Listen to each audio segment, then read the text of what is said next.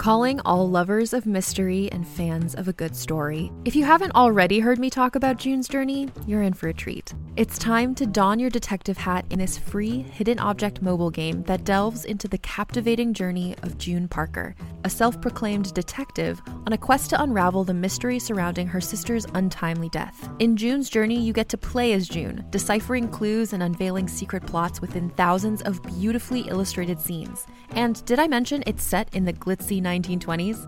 New chapters are added weekly, so you will never run out of new thrills to uncover, and you can also personalize and decorate your very own Orchid Island where the story takes place. How sharp are your detective skills? Find out when you download June's Journey on your Android or iOS device, or play online via Facebook Games. Your detective journey awaits.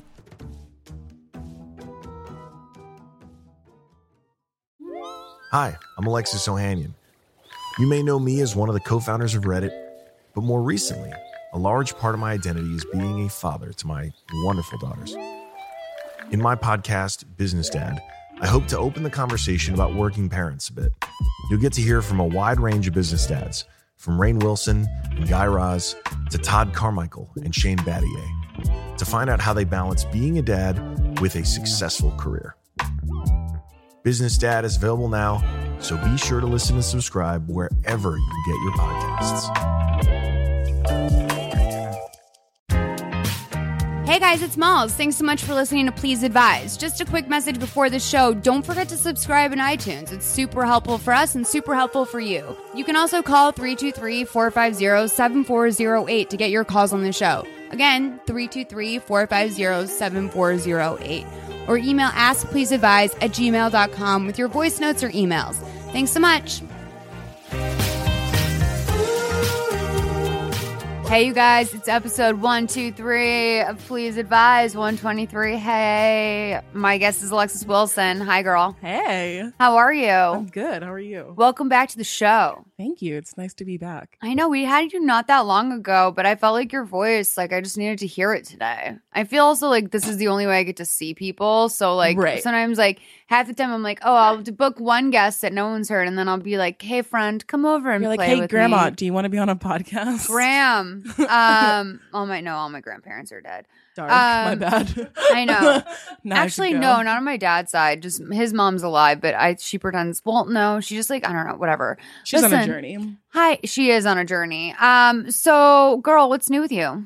Nothing. I watched all 10 episodes of the new Drew Barrymore Netflix show yesterday. Oh, was it good?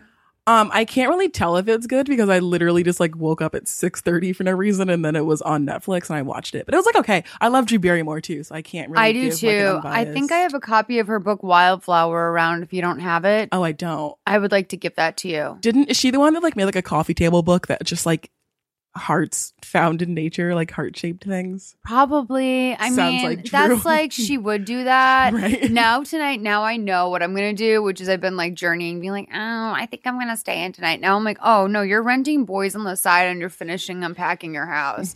I'm really aggressively unpacking my house right now because my cousin Liz, who you met, she came out here with her friend, Rach. Rach moved to Hawaii. Right. Liz lost her phone, her ID, and her credit card in my house. We still have not found it, but we started the long, complicated process of unpacking my garage, which has homed 70% of my earthly belongings for the last year of my life. So not only am I discovering all the things that at some point in my life I desperately thought I needed, but that I've lived without for an entire year, but I started throwing things away, and then my little raccoon cousin would go digging through the trash, and she'd be like, why are you throwing these pieces of ceramic plate away? And I'm like, because it was a whole ceramic plate and I just threw it in there and now it's all broken. And then I had to create an art box. And I said, anything you want to keep, any shards of glass you find that you want to keep, or weird pom-poms that got thrown out or whatever else, some fucking half of a sticker. You can put this in your box.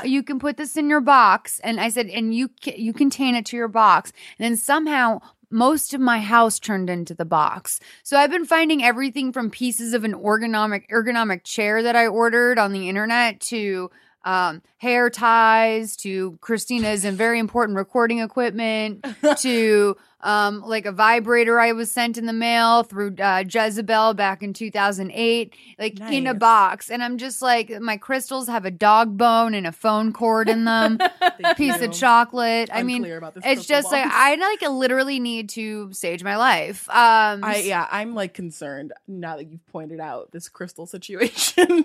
And I started like getting really into YouTubes over like just like watching YouTubers yeah. while I'm cleaning. And so I've been That's watching. like a dark hole. Oh, it's dark because like it goes far and wide. We're actually gonna have Shane Dawson on this show in a couple weeks, which Okay. I'm excited about. Yeah. Partially because I realized that all roads online lean back to Shane Dawson. That's true. Like any fucking person you find that you're like, this is a very like strange, interesting vlogger person with a very interesting subculture attached to them.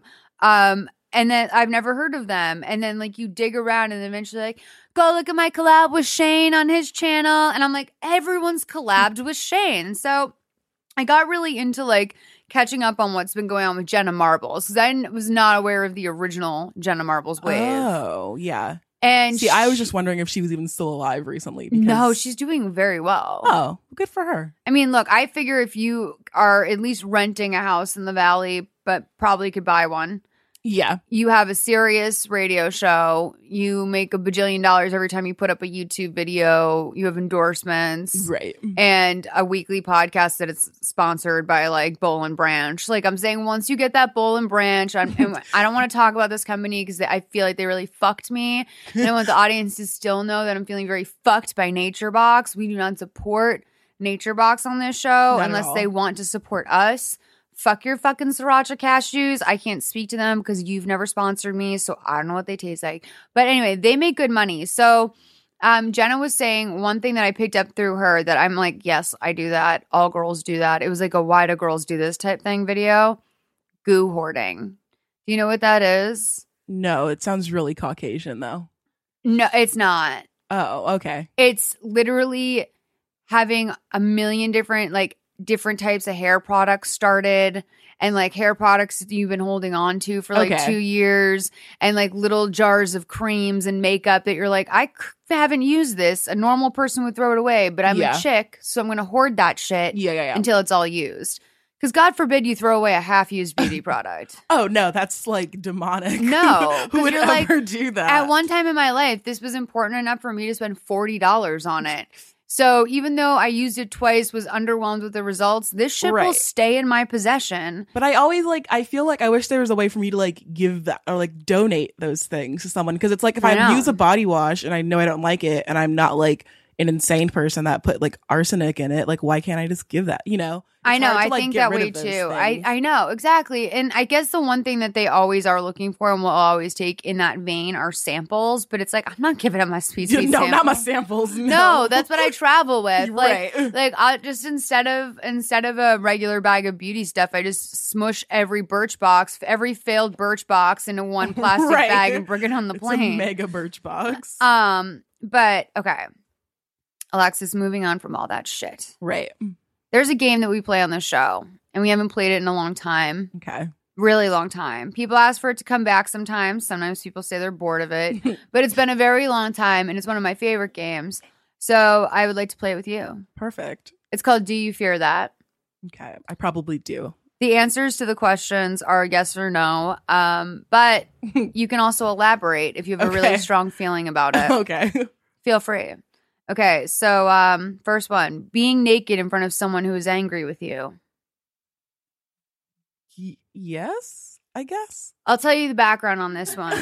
This was a late edition, but I accidentally was running a half an hour late to a spray tan appointment because I got the time Okay. wrong. Yeah. And my phone died while I was driving out there. So like not only did I like have half of the directions like not on my phone, but I had no way to communicate this woman. Right. So I pull over at a CVS, I get a phone charger, I'm sitting in my car, and all of a sudden my phone goes up and like I have like 16 texts being like, hello, this is so rude. Don't ever waste my time again. Don't bother calling me for a spray tan, blah, blah, blah. So I like text the girl and I'm like, OMG, I am so sorry. My calendar said 3:00. I realize you're right. I was supposed to be there at 2:00. I'm like exfoliated. I'm ready to go. I'm parked outside of your house. I can come in right now or I can leave. And she was like, just come in. So I was like, okay. So then this woman who had just like basically berated me, like answers the door. Her apartment is bizarre. Like it has like a carpeted living room with nothing in it except for a mattress in the corner and like some newspapers on the floor. Unclear. And then in the kitchen, she has like the little spray guard set up so that like she doesn't spray organic spray tan all over her belongings in this rental apartment. I'm sure if she lived there, there wouldn't have even been a screen.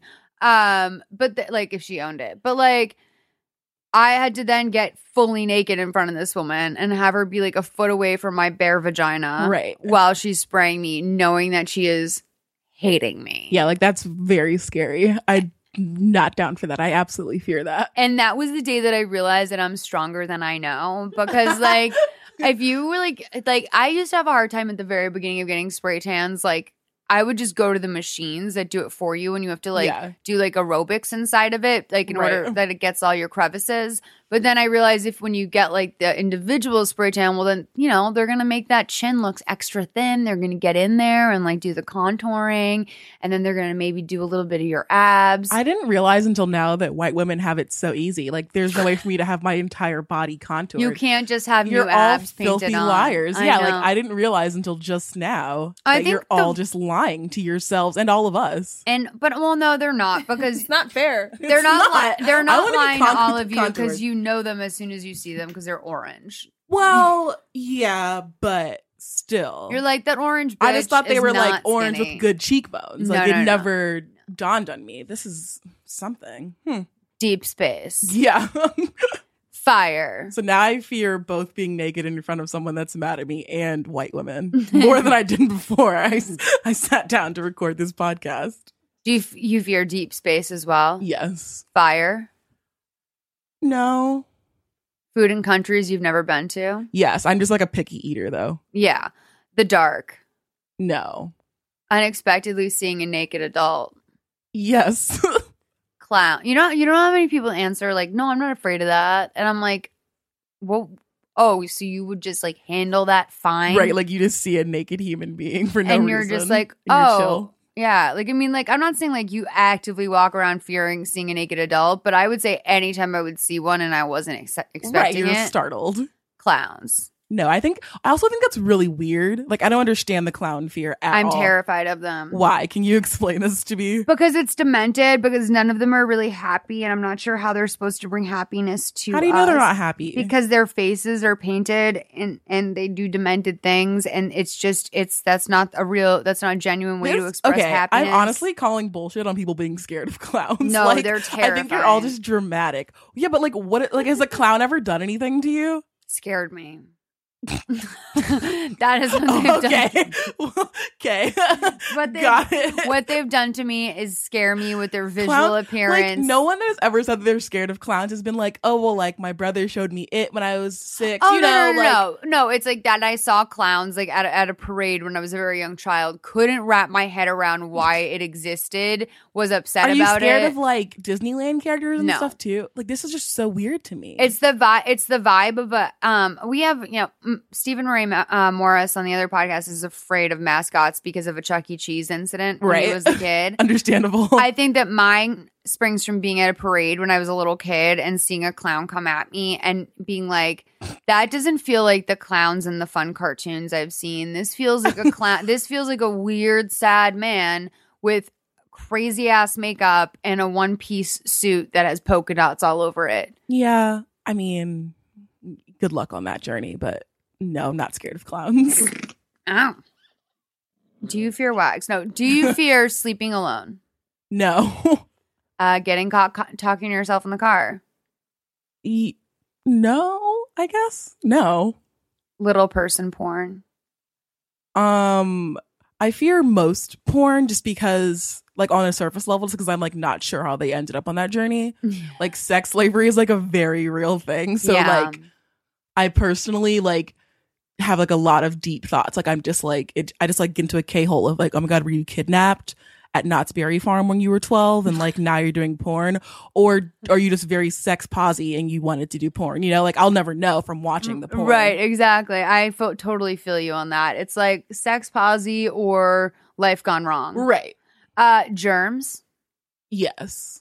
Saying a new word out loud for the first time. Yes, depending on what it is. Yeah. The idea that you might be the only person in your friend group who doesn't understand the movie you just saw. Yes, because if it's like about like a fear of clowns, and I'm absolutely confused. And everyone's like, dude, that was the most logical movie I've ever seen. And you're just like, why me? I'm like, no, yeah. First dates. Yes. Finding out that you've been suffering from a severe mental illness your entire life. Well, I like checked that off a long time ago, but I do fear that like I feel like bipolar doesn't show up in women until like it shows it's too late. It's like we're in that prime time, baby. Yeah, like you've already just like excommunicated everyone, and then someone tells you, and you're like, okay, great. Like, where were you at Marissa's birthday party 2 weeks ago? You know, exactly. Like, yeah, that's very scary. Watching mold grow on nature shows. No. What you'll see when you look in the mirror. Yes. Lena Dunham's success. Yeah, just like her in general is just like it's scary. I don't know how it happened. I don't know why it's happening. Was there ever a time you were into Lena Dunham, or are you just over her now? So like, I mean, I watch Girls. I like the show. I think only because I just like watching people that are messier than I am. I'm a total Jessa. Yeah, a little bit. Same. Yeah. I've got some Jessa in my chart. I can't say that I've ever liked her. Like, even when I started watching the show, I was like, when are they going to kill her off? But they just haven't. So here we are. They're going to kill off the star of the show. Yeah. Dancing in public. Yes. Singing in public. Yes. Missing out on events or parties. It depends. Like, if someone's like, you should have went to the bar. Having to go to events or parties. No. You don't fear that? No. That you're a fraud? These are like really dark questions. I know. I don't think so. No. That no one would ever romantically love you if your face got burned off with acid? Yes. You do fear that? Yeah. And also, my sister was in the Air Force for a long time, and I remember like having this conversation about how like her saying if she ever got like her limbs blown off that she just wanted to die, and like I think I'm like on that journey too. Like I just don't like.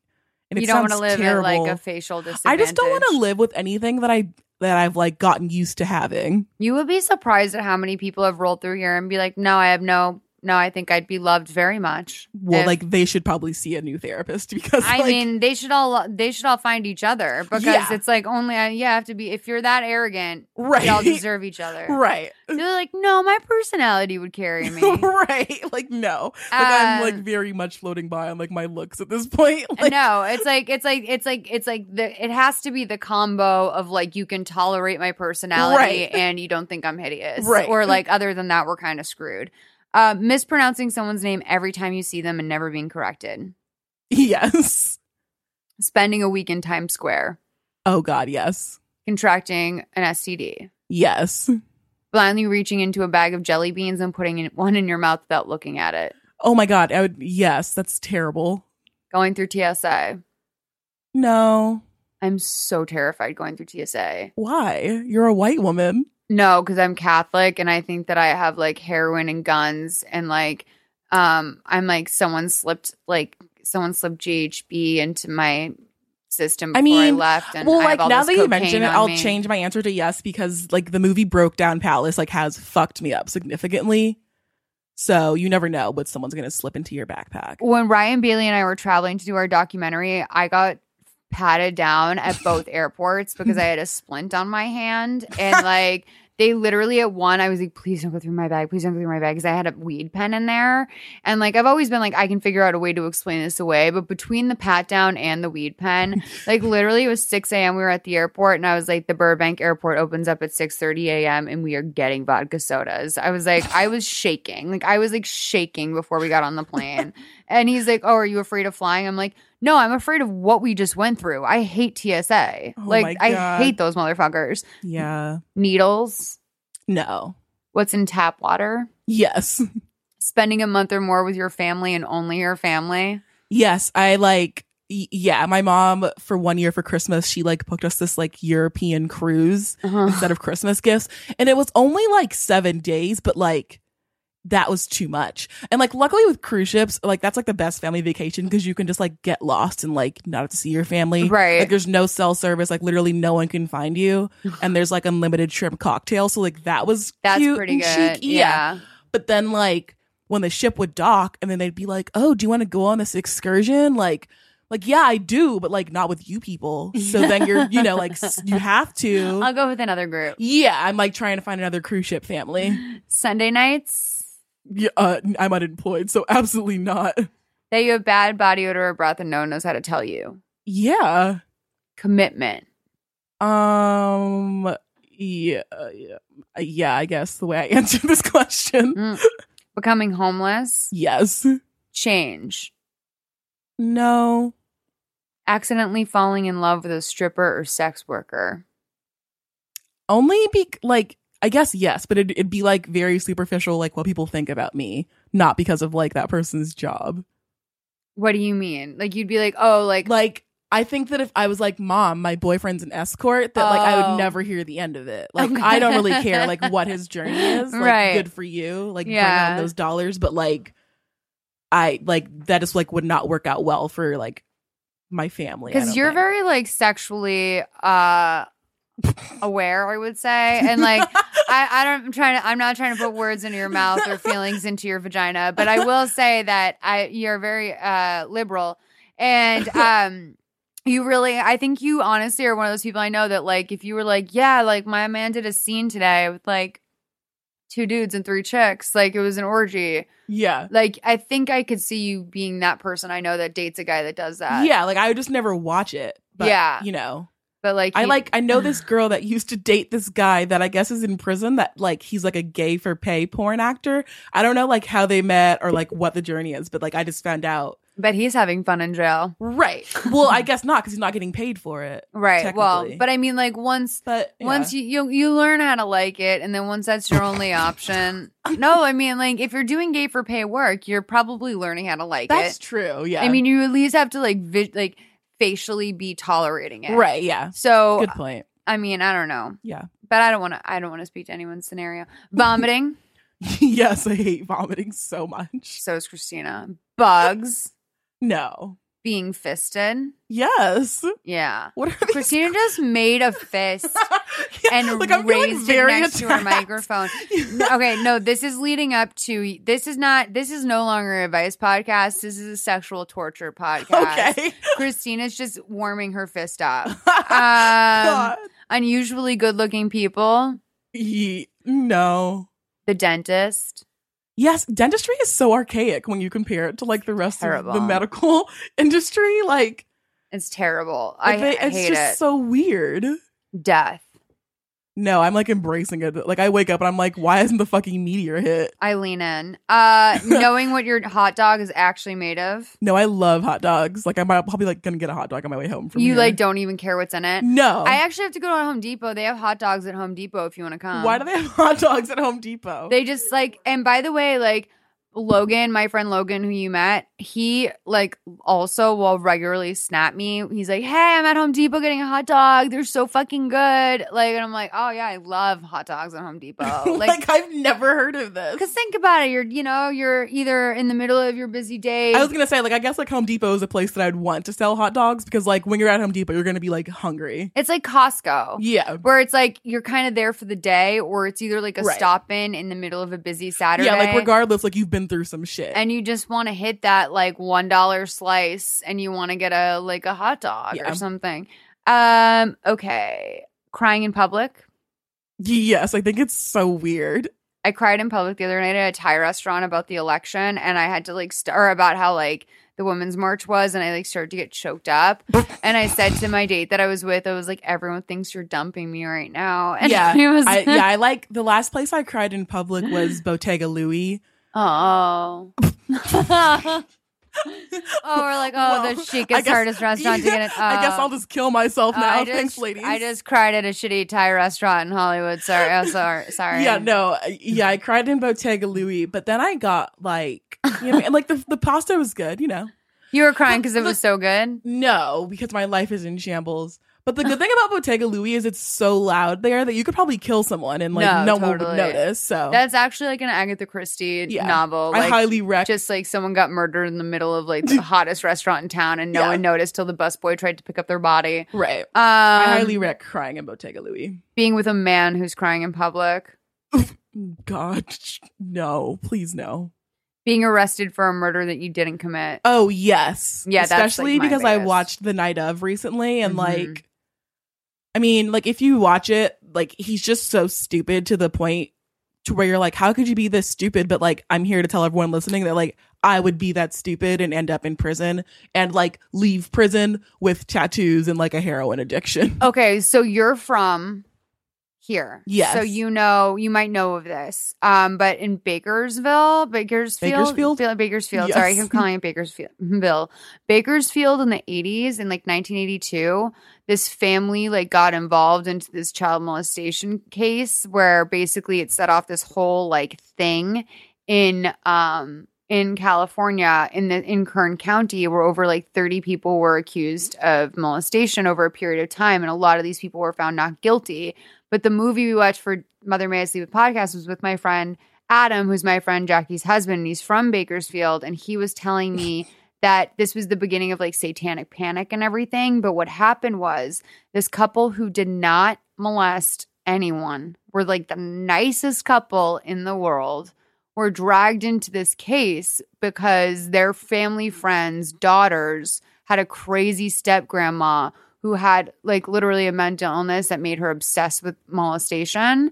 And these people were accused of it. The police can like coerce these boys, their children, and these other little girls into giving a full confession, saying that they were being hung from plant hooks and like being orally copulated. And like literally the worst shit you could ever be fucking accused of. Ever.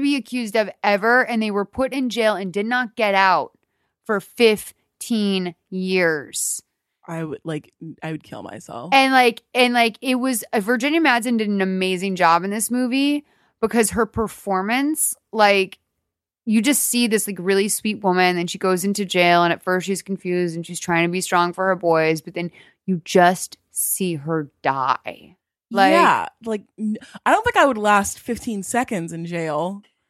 No, and of course, like, and so as a pedophile too, and mom, and right, and like we know from watching 60 Days In that the only thing you can be in jail that's worse than a pedophile is specifically a woman that has somehow hurt your children. Right. Like, whether if you kill your children or if you molest your children, you are like if you like worse. stepped on your dog's toes once, like you're not gonna do well. They don't, like women do not deal with this. So like this woman was getting the shit beaten out of her like when she was just in jail, but then when she was in prison, they had to put her in solitary. It was just like, it was absolutely insane. And considering like she never even did it. So I asked Adam this, I said, would you rather be accused of, and this is like awful, like a huge terrorist attack, like something like the Pulse nightclub shooting, or molesting 4 kids in a sex ring where you were renting them out to people in motel rooms, like they said in the movie, hanging them up on hooks, blowing your own child,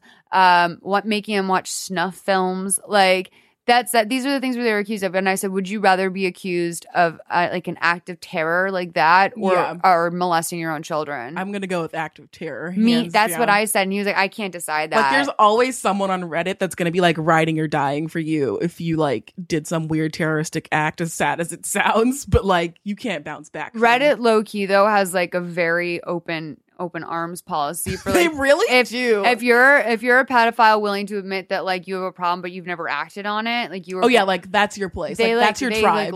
That is your tribe. Exactly. That is your tribe. So okay. Heights. No. The idea that your worst enemy might be right about you. You know what? I'm gonna go with no on that one. Yeah, because like thinking about it, I can't really say that I have like enemies that I like don't like verifiably know are like insane people. Yeah. And like, I mean, you know, these people that I've had issues with, I've noticed that it's a pattern that like if someone's like literally insane, they'll call the person they're having an issue with unhinged. Yeah. So like that's my trigger. Like if someone like uses the word unhinged, I'm like, oh, you're a fucking psychopath. You're a monster. Yeah. Like something is like snapped in you that makes you think it's okay to like be able to be qualified to call someone unhinged. It's just the lazy man's like the lazy man's diagnosis of like something that they can't understand. Yeah, it's like when you're a kid and you're like, well, you're stupid, you know, or like calling someone fat. Like it's just like the easy way to just like try to get at someone. Exactly. When in reality, like I think we both know that like we're unhinged, so like why would we care? It's like also like thanks for the update. But like that's like I know I'm unhinged, but like not in the way that you mean it. Right. Like there are plenty of ways in which I am unhinged. Yeah, I'm like I'm very unhinged, but like not because of this argument we're having, or like because you're right. Because anyway. Well, Alexis, thank you for sharing all the things that you're fearful of. I feel that you are a pretty fear-based person. Oh, yeah. Yeah, me too. Yeah. That's why I made that list. And like, I always am surprised. It's usually like the white guys that are like, no. And I'm like, oh, really? You want to get put in jail for a murder you didn't commit? Yeah, like in reality, like white guys are afraid of just like being nice to people on Tinder. So like, stop. Like literally don't. So let's take our calls. Yeah.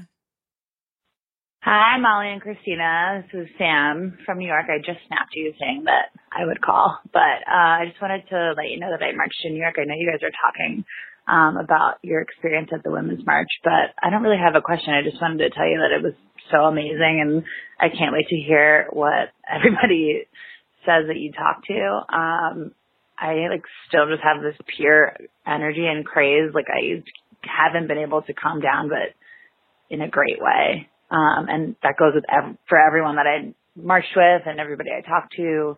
We're just so like next level, ready to just get it done. I guess my question would be like, what do we do now? Like, I just feel like all I hear is I just want to march and march, but like, what are you personally doing as the next step? I mean, I would love to know. And I can't wait to hear what everyone told you. Yeah, thanks. Bye, guys. Hey, well, I mean, you said a lot of it. What am I personally doing? I donate to Planned Parenthood every month. I donate to the ACLU, and I am very vocal on the platforms that I have about being aware of this stuff as much as possible.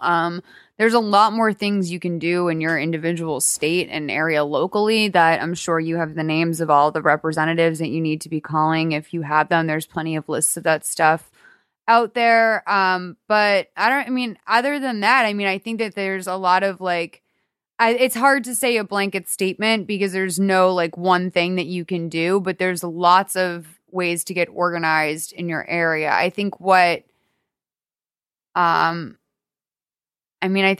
ultimately you can do is just continue to stay on top of it for the next 4 years and be aware of what's going on as much as possible. And it is really hard. I was just saying on like the last episode, like when Beyonce announced her twins, like my timeline was like Beyonce, the world is ending, Beyonce. Like it was just like, it was very hard. It's very hard because we also want to enjoy stuff like Beyonce's having twins, and like enjoy our pop culture and enjoy all that shit too. But it's really also difficult to keep up with everything that's going on in the world and in the news. And every day there's a new thing to call your senator about. What do you think, Alexis? I think that she should probably like hit up a SoulCycle class just from that. Like, I just want to march and march and march. I'm a little worried by how energized she seems. I just don't want her to like hurt herself. Did you go to a march in LA? I did not go to a march because let's see, how do I put this? I personally, as like a Black woman, wasn't really down with like a lot of the people that I know that went to the march. Not really down to be like marching alongside those people that are like literally only concerned about white women being able to get IUDs. Like that's not my journey. Right. I do donate to like Planned Parenthood and like ACLU, all those good organizations when I can. But to me, marching isn't effective. I mean, like obviously, and by that I mean a lot of people like marched on that, Saturday, and then like on Sunday were back, benefiting from their white privilege and like having high credit scores. So I don't really, to me, like, while it was nice and like I'm glad that it happened and there was a great turnout and I think that there's like a lot of positive change from it, I can't say like as a awareness, I think. Yeah. All of that good stuff. I can't really say that like as like a Black woman, I thought that it'd be effective. I think that like I read this really good piece about how, a lot of the reason that a lot of white women march was because they're afraid of being treated the way that women of color are treated. And I, definitely agree with that. And someone asked my mom if she was going and her response was, no, it's their job now. And like, that's exactly the answer I have because it's not something that I, think that I personally would like directly benefit from. I've like gone through some like really unfortunate white feminist, experiences in the past year alone. And to me, like none of these people marching have even checked in on me to see if like I'm okay without even, the Donald being president. So like I'm definitely like not gonna like go and hold your hand and march with you because like you're concerned about your well-being. One, I'm always concerned about mine. I'm sure there's definitely a lot of people that were there with that attitude too, but like that's why I also wanted to do the Women's March special because it gave me like I got the opportunity to talk to like 100 different people from literally all walks of life, and I was shocked at some of the reasons why people were there, including like one woman I spoke to who was like I can't afford my son's medication. And if people were there for so many different reasons. Yeah. And like it was, there definitely was. There was like, I think a lot of like girls that were in their early 20s, I found that they were the most the most vocal, but also the most unforgiving of, I don't think that guy's being a good ally right now. And I'm like, he is actually. He is like, it's like when we start like there's just. It's weird because it's like, I think it's necessary to try to like identify those people that are like there for not that reason. But at the same time, it's hard because it's like, you don't necessarily have that right to like tell a guy that he's just like being a fake ally because he's at a women's march when like in reality, like I'm sure there was at least one guy that was like there trying to roofie a young girl, but like that doesn't mean I mean, it's different. Everyone, that was the really cool part is that everyone was there for a really different reason. Everyone was there with different people. Everyone had a very unique history. And like, there definitely, I think there was a lot of superficial reasons why people go to something like that. They want to be included. They want to be seen there. Whatever else. I think that like even like someone that was like actively following along on social media, I think it very quickly turned into like who could find the funniest or like quirkiest sign to post. Right. So that was like unfortunate, but I do think that like I know people there were there for like great intentions, and I do think that it was, a good thing ultimately, but I think with most things, especially when it's like activism, like there's gonna be some like shitheads in the bunch, but like obviously that's not speaking on the whole march. But it's interesting because it's like it's unfortunate, I think, for me to hear that like someone's there because she can't afford her son's medication when it's like this march was like mostly populated by like women wearing vagina hats and like that, like had you not spoken to that woman, like who was going to ask her that, So like that's kind of like depressing to me that like, so there's people there marching for like very valid, very scary reasons that probably weren't heard because there's like just this sea of hot pink poster boards. Yeah. I mean, I was gonna say there like a lot of I've heard from a lot of women of color about attending the march, and a lot of ones that I know didn't attend the march for the reasons that you said. Yeah. And the women, because I did go to the LA one to get tape for Please Advise, and there was a lot of the women of color who were there. A lot of their signs were about intersectional feminism, and like trying to explain the importance of that and trying to break through the feminist color barrier. Yeah. And I think that's like I was thinking about that because I was wondering like, well, if all Black women stayed home, like who would have made those signs that are like about intersectional feminism? Because had those women that you saw not been there, like it would have just been a show of like who could like paint the prettiest vagina on a sign. Yeah. I don't know. It's a really difficult because I mean I don't think I have to say fairly though. Like I have to say fairly that I don't think it was that superficial, and I don't want to be offensive to people that there are a lot of people that don't just view themselves as allies. They view themselves as like, I care as much as I am capable of caring about someone whose experience I have never lived. Like, I care just as much about them, and I understand. I mean, there are a lot. I mean, I've long known that there's like literally nothing worse to be in America than a Black woman. I've long known that. Like, that's the hardest thing, especially coming from a single mom, knowing that like I basically am statistically only better off because my mom was white. Like, it's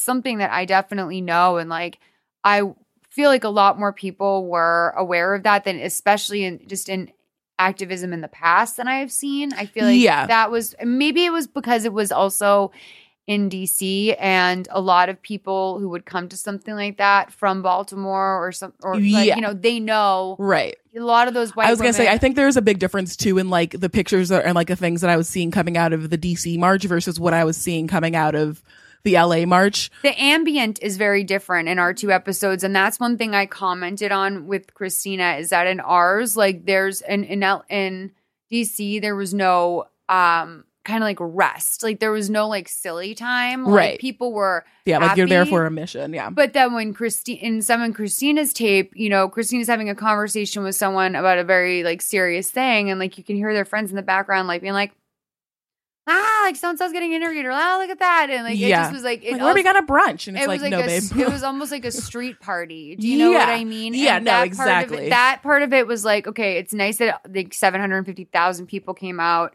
in LA. Right. I bet at least 200,000 of them were there just to be there, which is why I didn't wake up. When I woke up in last week and could have gone to LAX for the protest there. Yeah. I thought about it for 2 reasons. One, I feel significantly less safe going into LAX by myself as a female. And 2, I woke up at 1:25 in the afternoon. I hadn't made it a priority for me to be there. I was catching up on my sleep. Like, I had been traveling for 2 weeks, and I was like, I am going to read everything I can. I'm going to retweet anything to the timeline that I think people wouldn't see if it wasn't. Right. But like, I wasn't going to go and be disingenuous. And and I was going to say, I think we're at a point to where it's like, there's probably people that like follow you that were like, well, why didn't she go to LAX? When like, I think that like, I mean, me knowing you, like, I know that like, those are very valid reasons. I know that you probably do think, like, I'm sure you don't agree with, you know, what's going on. And that like, you are internally protesting this. But like, I mean, it's terrifying. I worry that we've gotten to a point that like me not going to check in at LAX like means that I'm not doing as much. Like, whereas, you know, couldn't be further from the truth. I think it's kind of like this weird gray area. I mean, it is really terrifying. I think that there's like just people being like held. Like, I got so annoyed because there were people visiting in my work situation. And they were complaining about like, yeah, it's great. They want to like, you know, stand up for people. But man, that really like threw my flight off by like 2. And it was impossible to get a cab. And I kind of just like dead faced them, but I didn't say anything. And I wanted to be like, you think that was bad? Like, people were being held for days away from their family. Like, there was a 5-year-old boy who was like not even with his parents for like a day. And it's just like, stop being, I understand like wanting to gripe about it, but it's just like, if you have a little like self-awareness and not to do that publicly. What's wrong with your brain that like makes you like upset that you were delayed for 2 hours and there's like a literal child like away from its parents? Right. It's and that's when I start to think that people must not really understand the reality of it, where they're like, oh, like what, that's cool that they chose to protest at the airport. And it's like, do you know why they were protesting there? Like, do you understand what exactly was being protested there? It's not because this is the place where people fly in and fly out. And I guess that makes sense for immigration. It's because there's people being held there. Because there's always people like, well, like, why is Black Lives Matter blocking off the freeway? And it's like, because of you, dummy. Because like you as a person like wouldn't have even known there was a protest going on unless they disrupted your day. And also because the LAPD is holding like 9 bodies right now. And I love that you tweeted the other day like, oh, I can't believe this happened. And like someone tweeted about how something happened in liberal Southern California. And it's like, actually, and you wrote like, someone called me. What? Like, I mean, I was born and raised in Southern California. I get really irritated with people thinking that like California is this like free for all. I mean, I was called a nigger when I was 6. So like for me to like go on Facebook and see someone post like, I can't believe this is happening in California. Like, this is why I moved out of, you know, like bumfuck Kentucky. But like, And Listen, that's babe, the person like, that doesn't realize LA has the most murderous police squad. Yeah. They're holding the bodies of, I think it's like 9 people or something like that. Their families have Yeah. no idea. They died in police custody. Their families have no idea what's going on with the bodies. They don't even care what's going on. They just want to give the bodies a proper burial, and the police won't return the bodies. Right. Like, Yeah. that actually doesn't happen in bumfuck Kentucky. That's happening here. Right. And I mean, like, and it happened even like before the election. People were like, oh, like California's gonna go, you know, Democratic anyway. It's like, that doesn't, like, none of what you're saying matters. Like, we're Right. like, there's a lot of people of color in this state, and like, there's even more, like, I mean, racism at that point, you know? And there's, I mean, everyone that I know, like, all my friends of color are struggling, and like, so for people to like act, it just like, it seems ignorant to me to go online and be like, say that you can't believe that someone had, you know, a swastika spray painted on their storefront in California, because like, that's all I can tell you. That's always been happening, and it's probably going to keep happening just like it does everywhere else. Yeah. Word. I was gonna say, even in New York, it's the same thing. Like, I was called a spick when I was 6 years old. Like, that's how I learned. You know, I learned that. I learned that I was different. Yeah. And you know, New York has had some pretty intense, like, race-related, like... It's weird, because I wonder, like, why people think that, like, it would be any different just because... I mean, I guess people assume that because there's, like, higher, like, minority neighborhoods that higher minority happen, but, neighborhoods, and then liberal Hollywood. Yeah, but it's like, I mean, I've, like, worked in entertainment, I've worked in fashion, I've still experienced racism, like, I've still experienced sexism. Like, we're not all just here, like, making daisy chains and, you know, going to Disneyland. Well, we saw like a very extreme example of it in real time with the Uber president over the last week. One going like starting out so strong and then just like quickly buckling like step by step as he saw from the public opinion, the people who use his city, which is largely younger people in the city that are, you know, the people like you and me that are like, I'm not drinking and driving. Like, I'm also not getting in your fucking car because I've known for a long time you're probably not going to protect me against sexual assault or have my back if I'm sexually assaulted in your vehicle.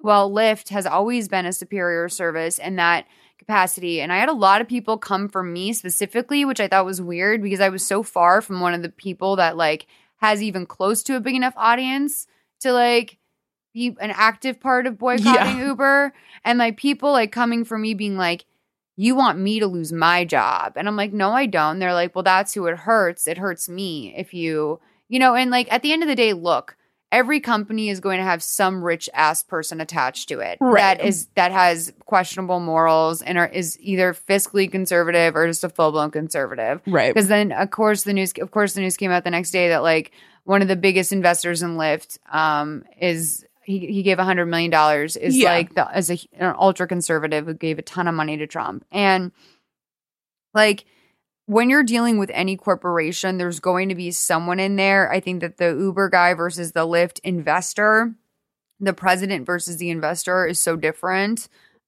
Mainly because investors are always going to be wealthy. Not everyone can be Mark Cuban, who's a Democrat and who also broke my fucking heart by saying he's going to try his best to embrace Trump and help Trump however he can. Dark. And I think that, you know, at a certain point, people do that because it's like, if I just speak as if I buy this, then maybe I can make more of an impact. I do wonder too, though, like how, I mean, like, I think that like Mark Cuban, like, I think his heart's in the right place and like trying to, I think there's a part of him that's like maybe not trying to like embrace Trump, but maybe is like genuinely trying to like maybe be a voice of reason, which is like I think astronomical odds. Backwards his way into it. Yeah, like I think those are like astronomical odds for someone like Mark Cuban to like change Donald Trump's mind. But I do like, I think part of me understands like why, like what someone would mean when they say something like that and like think like that they can be like change that person's mind. Here's the interesting potential manipulation. So, like, you see, like, how, like, wet Ashton Kutcher gets when he gets to sit next to Mark Cuban on the Shark Tank panel, and, like, how Mark Cuban, like, totally gets off on the fact that, like, a cool actor entrepreneur like Ashton Kutcher is, like, hanging out with him. Like, the two of them, like, literally are getting off on each other's energy the entire time they're doing the show. So, like, I think that maybe Mark is, like, if I can take that ignoramus, Donald Trump, and, like, kind of mirror that. If I can make him be enamored with me, because Trump is only going to be enamored with people who are enamored with him, except exactly. for people who hate him, because he definitely has that Khloe Kardashian, my haters make me famous attitude. He does. And he is.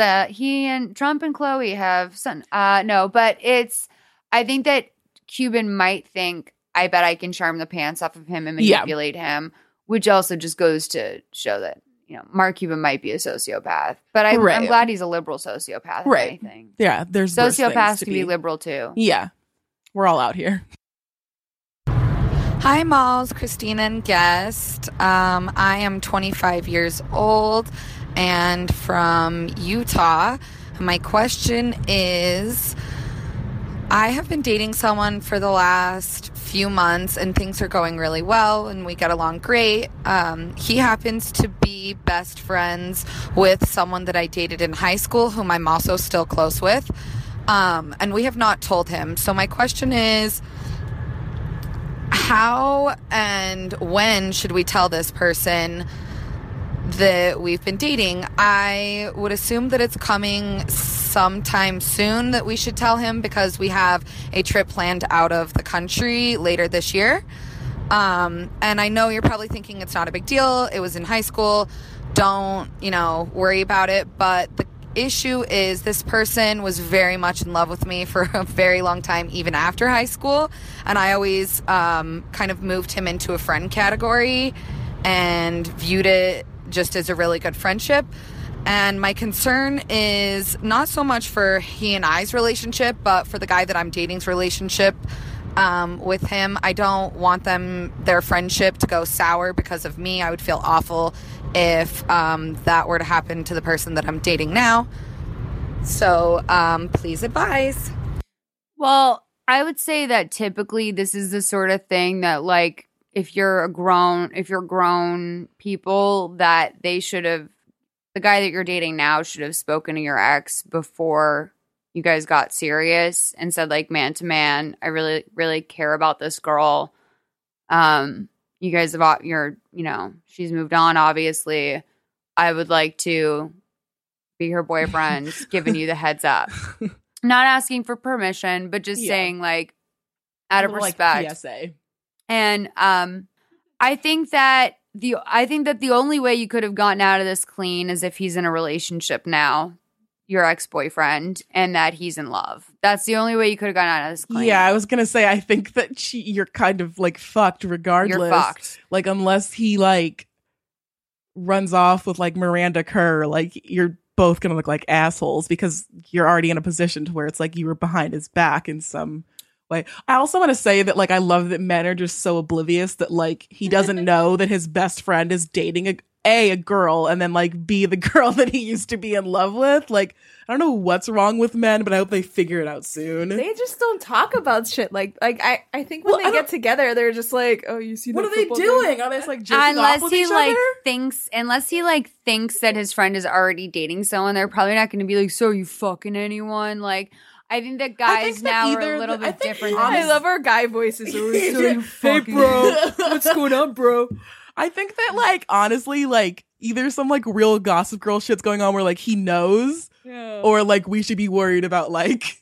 I know, these two boys. I mean, obviously, you're not going to ruin that close of a friendship if this happens, because they don't talk about like, real even, shit. Like, I mean, if they're getting together and, like, playing Xbox or, like, jerking off, whatever guys do when they're together, like, this would still come up. Right. Like, men are always talking about, like, whose boobs they're touching or, like, whose boobs they want to touch. Are like, they? Or is that, like, just what we think? No, there's no way they're not. Like, right. No. I would love to just, like, plant a microphone somewhere in, like, a guy's, like, man cave or something. Right. But there are also guys that have, like, their guy friends that they talk to about stuff like that, and then they have their guy friends they, like, literally they just game with, or they just talk about movie shit with, or, like, but they're still maybe like, their best friend. Wouldn't it have come up to where he was like, oh, no, like, I can't make it to whatever, because, you know, like... No, because, like, this is one thing I've one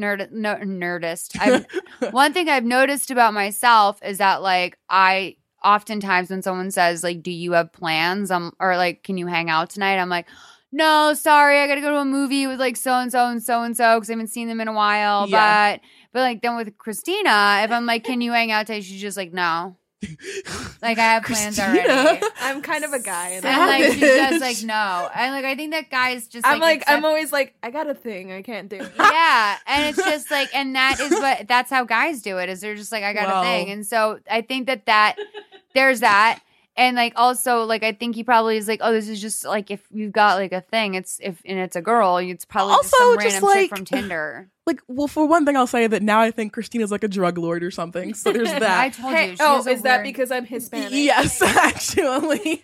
She has a weird secret life. It has nothing to do with something race. Is going on. We need to talk about Christina. This new bitch sequel would that we be need to talk shady about no matter what Kevin. color she is. She Yeah, has some like weird this shit is going real on in her seedy. life. She's but also, real. I want to say, just people like gotta have like think Instagram. like motels, like $60 motel is like where I go with Christina. Christina's I don't doing know, some Christina. shit. Like, I don't Why know would you what- spend money on a nice hotel room when you can just take these randoms down to a $60 motel, make that money spread out? That's true. You get That's some 2 room nights service. of fun. instead of Exactly. one. But Yeah. also, In 2017, I'm going to try to be better about incorporating not your drug lord life with your friends. Not compartmentalizing parts of your life. Yeah, not I compartmentalizing have no parts idea of what life. goes on in Christina's life. So instead, I all she's realized- left me to do is fantasize about her like flopping her tits over the freeway.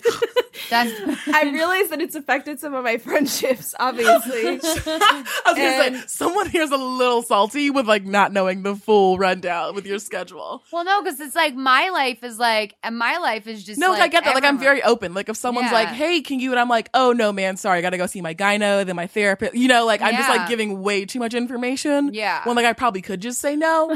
Molly asked me what I had for breakfast once, and I was just like, cereal. And she was like, what kind of cereal? And I was like, why do you need to know that? Well, that's like a very valid question. So like, But also, it's like, let's table that because like, that's weird. Also, it's like, that's aggressive. Like, that's like very aggressive to be like, what'd you eat for dinner? Chicken. Oh, what kind of chicken? Because there's like, I want to go with, You could have had like a chicken parm, or like you could have got like a Yeah. rotisserie chicken. I want to be happy for you. right. Like take I me don't on your journey. I realize that now. I Yeah. realize that you want to be happy. yeah, Christina, we just want to know Yeah. what kind of fucking chicken you're having. Okay, like literally. But like, I also want to say, like, do these people not have like Instagram or Twitter or Facebook? Like, how? Like, I'm sorry, I'm calling bullshit. This guy, there's no way this guy does not know what's going on. he doesn't. Guys are also fucking oblivious. They don't hear.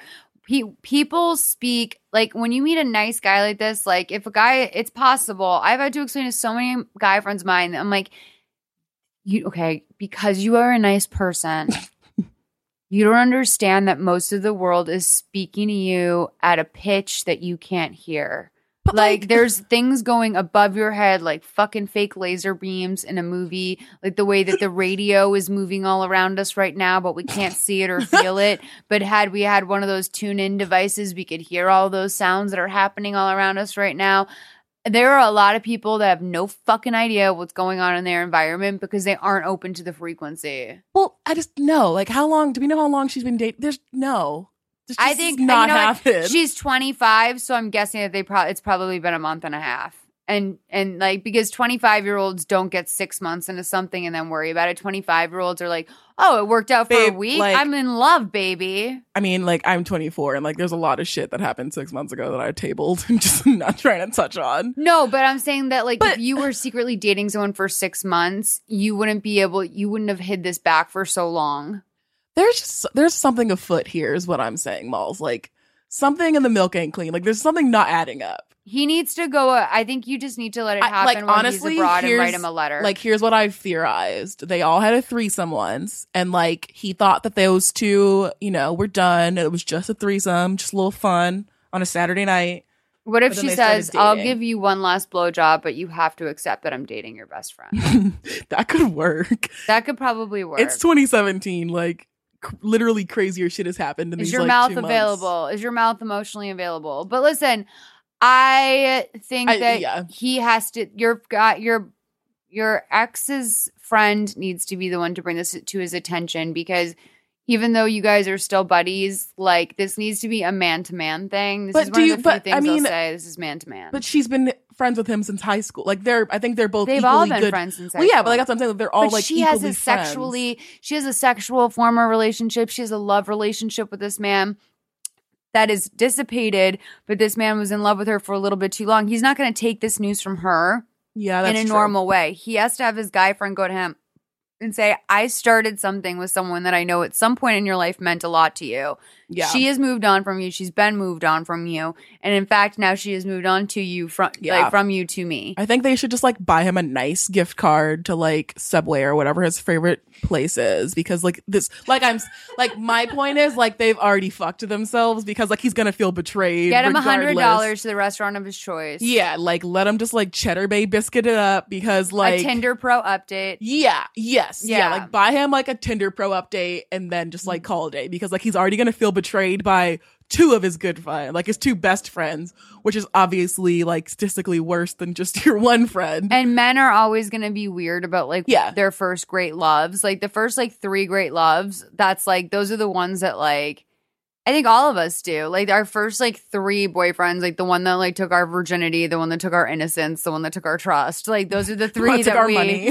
Those are the 3 that we fucking like jam on for eternity. Not to mention like men are just like babies and like not all mentally there until they hit like 40 anyway. So like he's got a lot of things going against him. Like just like please pad this as nicely as you can. I mean, maybe you should take him. Maybe your new guy should take him out for a meal before he goes abroad. Yeah. And say this to him, because if he's going abroad, like this is an awesome opportunity for, I think the other thing that you'd be doing, which is a really big favor to him, that it may not seem like a favor, but it is you are really setting him free. You're really giving him the opportunity that he needs to accept the message that not only are you no longer going to be an option for him and something that he can hold out for, but that you're happy with someone else. And when he comes back, he's going to have to come to terms with that. And I think that's what's nice about that is that gives him extra incentive to use this time abroad to move on, meet some people, hook up. Like, I think that's the dream, right? Like, if I went to a foreign country with in the back of my mind thinking that there may be a chance of my high school girlfriend and I getting back together someday, but she's going on a trip with the boyfriend, isn't she? No. Oh. The guy that she used to date in high school, her current boyfriend's friend, is about to leave the country for a while. And so I thought her and the boyfriend were going on a... No. Okay. And so she's like, he's about to leave the country. Like, do we say this before he leaves? Do we say nothing? Do we just... And I think that you have mano y mano, sit down, have him take him out to a nice dinner and say, you know, I want you to have the time of your life away. And I also think it's important that you know that Sam and I have, or whatever her name is, and I have decided to see each other. We're seeing each other. We're really enjoying each other. She wanted you to know this. I want you to know this. We both really care about you. Enjoy your time abroad. I also want to say, if this guy she'll blow you, is like 5'10" or above and has like a good credit score and is good looking, I'll take him off your hands. Like as a feminist, I will take one for the team. Like, I feel like we're overcomplicating this. What credit score range are you looking for? You know, I'd like to get like a mid 600, you know?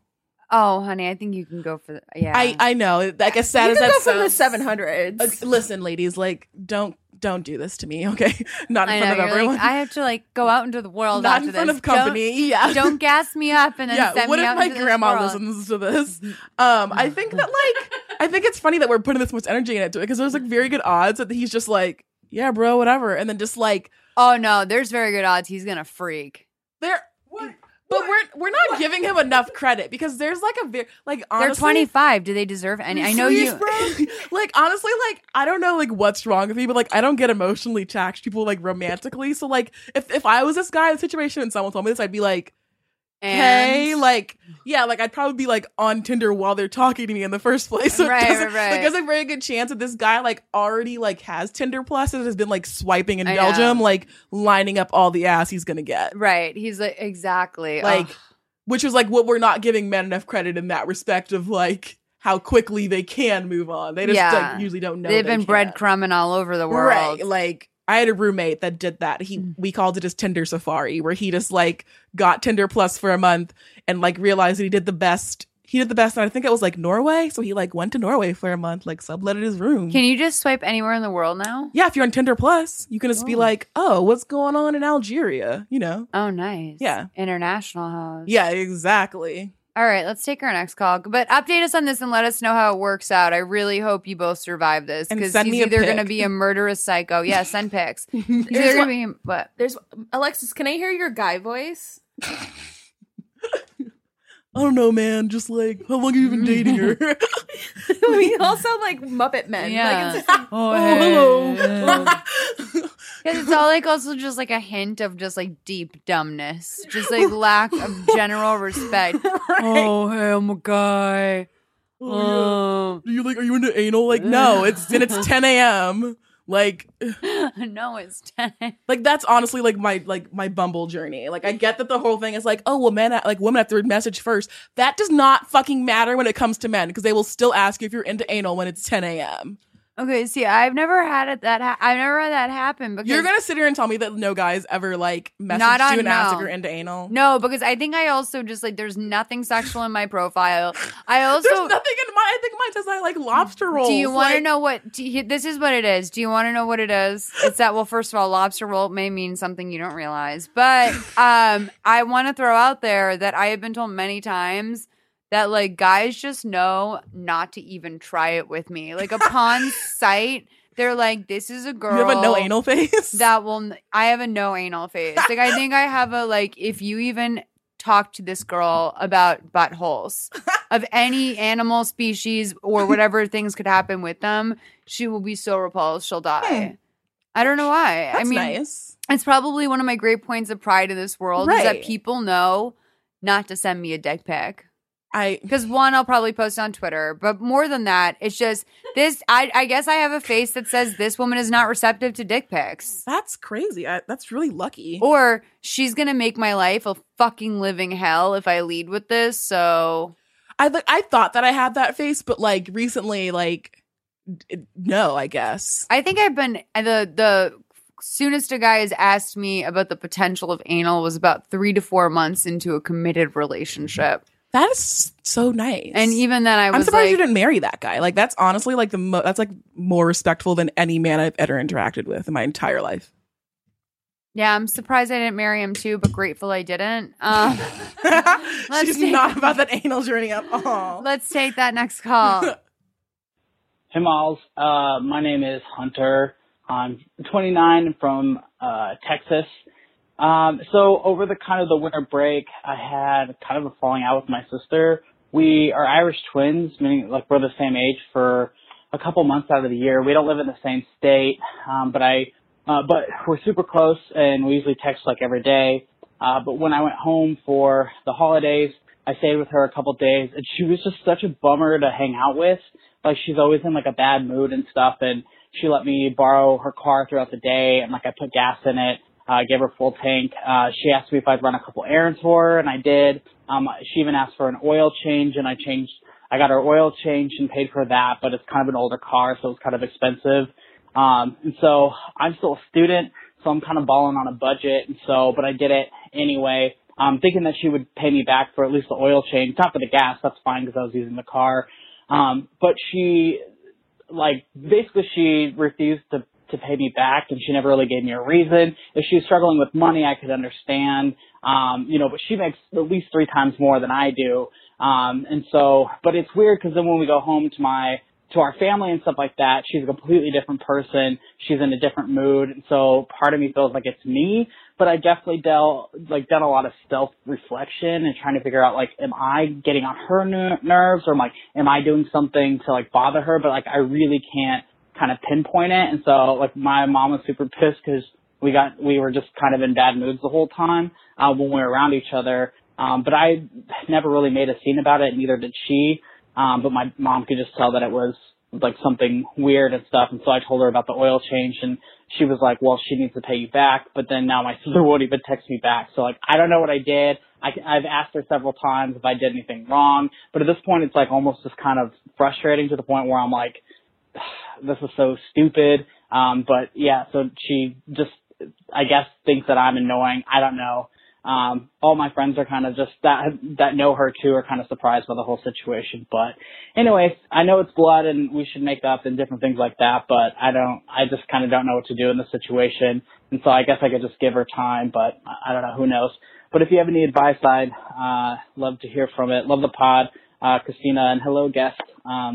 It's something I look forward to every week. Not fighting with my sister in the podcast, but yeah. All right, have a good one. It can be really hard to have someone stay in your personal space, especially when it's like for a longer period of time in their family. Like I loved having my cousin out here. I probably would even let her live out here in like a tiny house in my backyard or something. But realistically, like it's a tall order to have someone in your space, and it's definitely a personality thing. And there is a unique thing with family, and that you can kind of be like just very straightforward and not passive aggressive with them, and just be like, I'm fucking disappointed, or I'm not doing that, or you're annoying me, or like just kind of act shitty toward them because they're gonna forgive you. That's a very easy thing to do. And I think that the oil change, if I had to guess, if I did that to a guest that was staying with me, it was because I didn't feel like they were holding their weight when they were staying with me, and that they were like either not chipping in on groceries or doing a job cleaning up after themselves. And it's like, hey, if you're going to like borrow my car, like, very least put gas in it. But unless you're like actively, picking up after yourself in the house and throwing in for groceries, you're a major inconvenience to me, and this is only a benefit to you. And I would guess that because you said my sister makes at least 3 times more than me, you assume that her money is different than your money. And I just like want you to know that just because your sister makes more than you does not mean that her money means less to you, or that she necessarily needs to foot the bill for everything when there's 2 of you staying in a house. Like, she doesn't need to pick up your meals. She doesn't need to be the one who gets all the groceries. She doesn't need to be the person that is doing all the physical labor, especially if she's working a lot more than you, therefore making a lot more.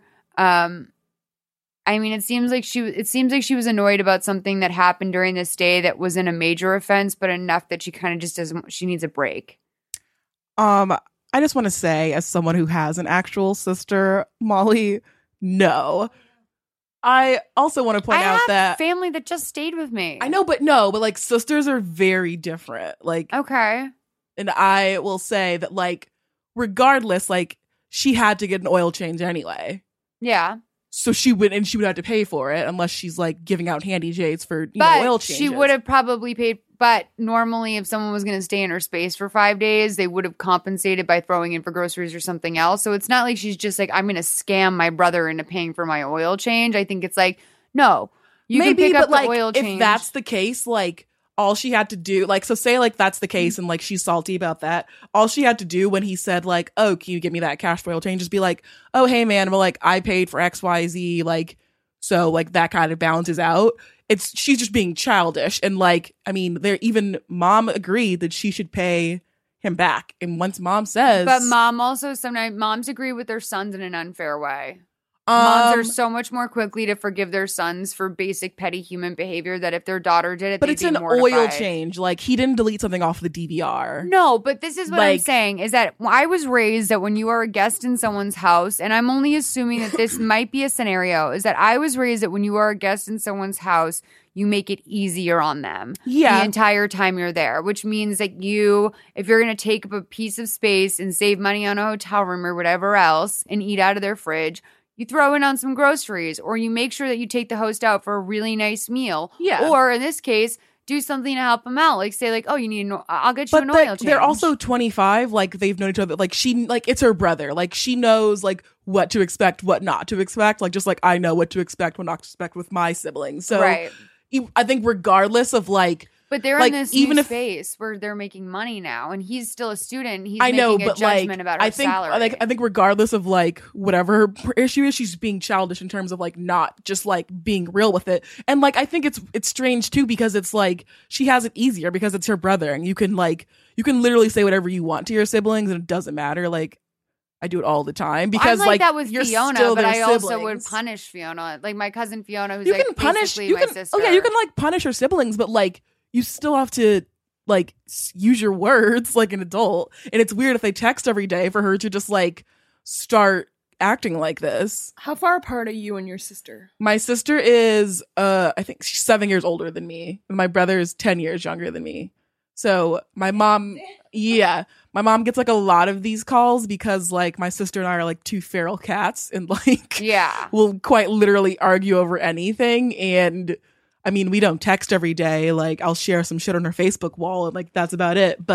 And Fiona and I have like a 2-year age difference, and she's the closest thing I have to a sister. We spent most of our lives together. We lived together for a lot of our life too. And she and I, like, I always try to do everything I can when I'm with her because I do feel like the big cousin, like the big sis to her. Yeah. And that, so like, I know, like she's was going through hair school. Like I would pick up our meal when we were out together or something like that. And I think that that's the kind of thing that he's saying that I was hoping that sort of deal would sort of be built in for me because she makes 3 times more than me.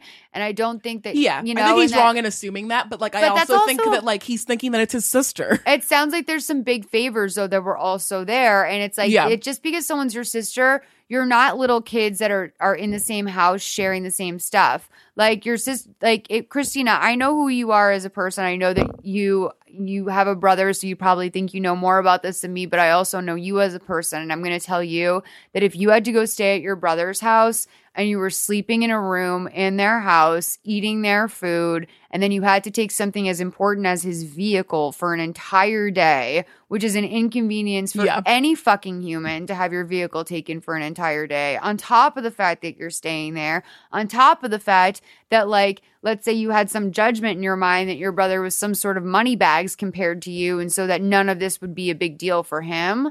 That's enough to sort of build up some resentments that as adults, you're not going to vocalize the way you would when you're kids and be like, fuck you, pay me that fucking money. Like, I mean, like, I think like that's adult shit there. I think that's probably where I'm differing because like I have no problem. No, like, like my sister and I get into arguments. My sister like recently borrowed my car for a week because she didn't have hers. And like, I mean, I was like, well, can a bitch get some Uber, money? Like something. But I still like vocalized that and like you said to her, give me Uber money. And like, I mean, I can show you the text receipts in the group chat with my mom. I believe you. I just think it's strange that like someone doesn't feel comfortable enough to like tell their brother, like, little sister, and your little brother is like your little brother, and like so, but like by in a huge age gap, these people are a year and a half apart. Yeah, I think it's that. Also, in my situation, like I see my brother in person once a year, like so. There's not that kind of comfort level of like if I doesn't sound like these two see each other a lot outside of their home environment. They go home and see each other. I mean, they still text each other. I think that like they're pretty close if you're texting every day, and like for him to know, I think like for him to notice and like kind of think there's something weird like means that they're pretty close because you notice if like you talk to someone every day and like what you talk about and if that goes away. Bottom line, gotta pull her aside and like air your shit out, like, or give her space because like it seems like also if she doesn't want to tell you what it is, she needs some space. And like you can even start by saying like, I'm officially gonna stop asking you what's wrong between us because I know that there's something is, and like that's what I meant by like airing it out. Like I know something's going on here. Like, go ahead. Be real. But like, if I'm gonna give you time, if you feel when you feel like you can come to me, but I just want you to know that I'd be open to any constructive criticism. If you feel I owe you money, if you feel like I trashed your place, if you feel like I was came in drunk at night too loud and woke you up before work or whatever, like like whatever. There's a lot of variables that like she's not gonna necessarily. I mean, what if it's like this kid was out and he was out on the town and like he got fucked and came home late and she wound up telling his sister like, oh, sorry, I had a weird hookup, but this guy has had a hard relationship history. So, his sister feels like bad giving him shit for finally getting laid, even though it set her off and made her late for work the next morning because she was woken up in the middle of the night. You know what I'm saying? Like those are the sort of things where it's like that's where I was gonna say it could also just be like the weirdest petty, like you could have like moved a candle that she really liked, some weird position. Like I think that the bottom line is like she just needs to be told like, hey, this is weird, I'm gonna give you your space, and like something has to happen because I mean for your like mom to notice I think is pretty like significant. Come to me when you're ready. Yeah, and like that means that like your dynamic is so off that like people are around so something needs to happen. Like I would love to know what her problem is. And I would honestly bet money, because women are insane, that like it's like the most petty reason. But add up all of the money that you I was gonna say add up all of the money that you would have saved by instead of going to a hotel, instead of renting a car, and ask yourself, is it still a deal to only have had to pay for the oil change? I was gonna say, yeah, and I think that like we're also used to like, in this age of Venmo, if you do someone a favor, like, you know, them paying you back. And like, I think that we all kind of feel entitled to being paid back to those things, I don't. Which you kind of do. I mean, whatever. But and I think it's also different that it's like his sister. There's things that I would do for like my siblings that I probably like wouldn't necessarily like assume I'd be paid back for, or even ask them, because it's just like, when you're, like you said, when you're adding up like how much like an Airbnb or an hotel would have cost, like that's what she's probably thinking about in her head. So I think that like he's feeling really entitled to that money when he's not thinking about the fact that like she's being put out of her home in a way. It bugged me when he said that she makes at least 3 times more than me, because it made it sound to me that he thinks her life is easy, and that's a snap judgment about her salary, what she does with her salary, her right to her salary. Right. And you know what? It sounds like your sister, she's making 3 times what you make at her age. It sounds like she's working really fucking hard. Yeah. And like, it's not your judgment. And also in general, like your sister's career is probably going to be shorter than yours. And once you are more in the active workforce, you're probably going to be making, she's probably going to make 75 cents to your dollar. So, like, I really don't think that, like, it's fair for you to bring up another. I don't think it's fair when people bring up another person's work. The fact that he brought that up, like tells me a few things. Like, one, that he's, like, probably younger than, he's probably the baby. And like you said, he's, you know, of course, mom is going to side with that. But then also that. And he's like I think he's just very entitled to probably life in general, because you don't have these issues with people. That was like unless you're like really entitled to like what you think is, you know. Like when I was in college, my mom had married a wealthy guy, and I was like, why the fuck isn't Greg sending me on spring break? Yeah. Like, you married a fucking rich guy. Why can't I go on spring break now? And it's like, he can afford it. Yeah. And it's like, just because he can afford it didn't mean that my fucking that ratty ass to do with you. To go to South Florida with my shitty friends for a weekend. You know what I mean? I was not entitled to a trip to Cancun because my mom had married a semi-wealthy guy. Right. So it just like, there's when you're not making money, there's ways or not a lot of money, there's ways that you look at people who do, and you assume and you try to start rationalizing like why you shouldn't have to do things or like pay for things, or why you're entitled to a piece of what they've made. Right. You know, I don't know. Which, like, if that was the case, I'd be sitting on a lot of cash money right now. Yes. I know. I feel for this kid though, because I feel like this is also a very young argument. I was gonna say, I think that he's probably just like not as. I think he's a lot more green than his sister is, and just probably genuinely hasn't had this problem before, and just doesn't. I think his feelings are really hurt because it's his sister. If they're close. I'd also be interested to know if she owns versus rents, because when I have renters come into this house or stay with me, I notice how careless they are with certain things. And I'm like, no, you don't understand. Like, if you clog my toilet, I have to pay a lot of money for someone to come out here and do it. Or if that doorknob breaks, I have to replace that entire $120 doorknob. See, like, that's so weird to me, because it's like, I obviously like rent a shitty studio downtown, but like, I know those things. So it's weird. I think your friends are probably just, I don't think that's a renter thing. I think that's just like entitled. Well, renter's mentality is that someone comes and fixes everything. Like the maintenance man will come and fix your thing. Like the maintenance man will come and unclog your toilet or make sure your heater's working or something. If my whatever doesn't work, the only person who fixes it is me or my money. And usually it's both. So it's just like, and like, do I have time to do the 12-step process to fix something in my house? No, so then I have to pay for it. And that just sucks. That's a sucky thing that I think that's a renter's mentality, which is just if your sister's in a different phase in her life. Yeah, I was gonna say, it sounds like they're like in such different phases that like they're not gonna necessarily see eye to eye on like who owes money who for an oil change, because I mean, to her, if she's making 3 times as much as him, like that's probably like the pettiest shit that he could have asked, you know, for. It also sounds like he's like getting his master's degree and that she just went like straight out of college or straight out of high school and like hit the ground running because for only a year and a half older than him, it seems like she's miles ahead in her life. And that is either like, you know, I definitely know that like I've had some judgments about people that I'm like, you're just sitting around fucking collecting student debt while the rest of us are out here working. Yeah. Like, and that's like to my overeducated friends or sometimes overeducated listeners where I'm just like, so what do you have? A fucking bunch of loans and I do. And a master's in like philosophy, entertainment. Yeah, like whatever. Let's take our next call because that's annoying to me. Hey, Miles, this is the third time I'm trying. So I just want to talk a little bit about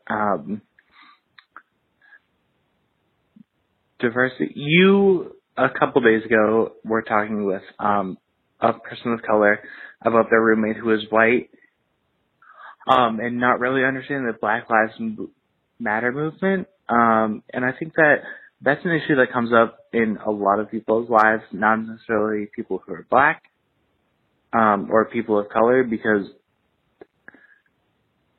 I don't know what crazy person is telling a person of color that the Black Lives Matter movement doesn't really matter, but I guess it's happening. And I think that it's a necessity of white people to respond to that racism, I would say, and tell those people that this thing that is happening is truly happening. It's not that people of color made it up. It's happening, and it needs to fucking stop. And that people of color are getting harassed and killed every single day because of the actions of white people, and I think it's fucking ridiculous. And I want to be a person who kind of helps with everything, and I know it's challenging because I am a white person. Although I am gay, I still think that being white really takes over everything else, and it makes me seem that I don't care. And that is a challenge that I struggle with as a white person when trying to be an ally to people of color. But working with people of color to get everyone to understand that I am on their side and not just another white person in the machine of white people is really important to me. I think that also being able to identify the things that you do on a day-to-day to make it better for everyone is really important and really important to highlight. And I know you wanted people to call in about this. It was a while ago. It was super long ago, but I think that I have a little bit of important information to relay to people, especially white people, in regards to people of color. And I'm very much so big into this, so if there's anything that... Well, I'm really glad you called in about this, and I'm disappointed you did it drunk, but I think that this is a really important issue. You're really trying. I'll say that, like... That was the third time he called in. And with like the other two voicemails got cut off and were less clear. Like this was the best effort. To be fair, I also have to get really fucking drunk to deal with racism in America. So I'm gonna have this guy's back and say like, thank you. So for a little bit of context, this call that he's referring to actually happened the last time Alexis was here, and it was basically this Black gay man with a white roommate. Who basically, they had been friends for 10 years. Who is a problematic fave. Yeah. And they had been friends for 10 years. They were roommates for, I don't know how long, but he was basically negating his experience and saying things like Black Lives Matter is like not a valid. Yeah. He was very all lives matter about it. And I think was mentioned that he would just like say like random racial things about like Black people's behavior or something, I want to say. Just like I said, a problematic person in general, kind of like hit, I think, all the check marks that I keep handy, to run far away from. I do want to say one thing, like what I picked up on was it sounds like you really stress yourself out with making sure that people of color like know that you know what's up. And I would like really advise you to just not do that as much, just because, I mean, speaking for myself, like I can tell a mile away. Do you want to self-identify so that people know? Yeah, speaking as a very angry Black woman who talks to her dog all day. Who's white, by the way? Yeah, my dog is a white male. I will go on record and say, I want to say, I think he's white passing though, but like that's another conversation. He has like really curly, nappy hair. He's white passing, okay? It's so funny. Like, don't come in for him like this. I will say that like as a Black woman, it's very easy for me to like meet someone and know if they're real, if they're not. And it's very easy, I think, especially in this like climate that we're in, to know when someone's being genuine about their thoughts and feelings on race issues versus like when they're just like trying to like make a joke about like afros to me. Like, I think that like I can tell that you're like very concerned about this, and I just like I want you to just not stress out. Like maybe get like a massage or something, because or someone who's trying to be aware, because that's like the cool thing to do now is to be aware. It's just like, oh, my white privilege. Like, yeah, like I mean, like I've recently had to end, I think it was 4 friendships at once. Molly was like, you know, witnessing, just because there were these... I barely made the cut. She's hanging on by a thread, I'll tell you that much. But these people are like, they're people that are very vocal, I realized, on Facebook about making sure that they share Black Lives Matter links and making sure that they were like very vocal during the election. And, you know, for all intents and purposes, like on the surface, we're very quote unquote woke, when like in reality, like these people could not care less about like me or my life as a Black woman any less. So and like that's obviously something that I identified myself. So I think that I don't want you to worry about like me knowing that you care about Black people, because I mean, for one, you're calling, and that says, you know, a shit ton there. And I think that it's kind of important. I think that like I feel bad sometimes because I feel like a lot of my white friends don't necessarily know that, and like I think that a lot of them think that I want them to do more. But I mean, at this point, like all I can wish for and hope for is like you being aware of your white privilege and you acknowledging that like, even though that you're a gay man that has been discriminated against, that like, that's just like a drop in the bucket to, you know, what a gay man of color might experience. Like you alone already knowing that and acknowledging that is enough for me. And like, I already know that we're able to, you know, move forward from that. At the same time, we can't speak on behalf of all people of color. I would like to speak for all 24-year-old Black girls who put their dogs in overalls. But I will say that for me, like, I think it is important that you call people out when you hear them, when you hear something, say something.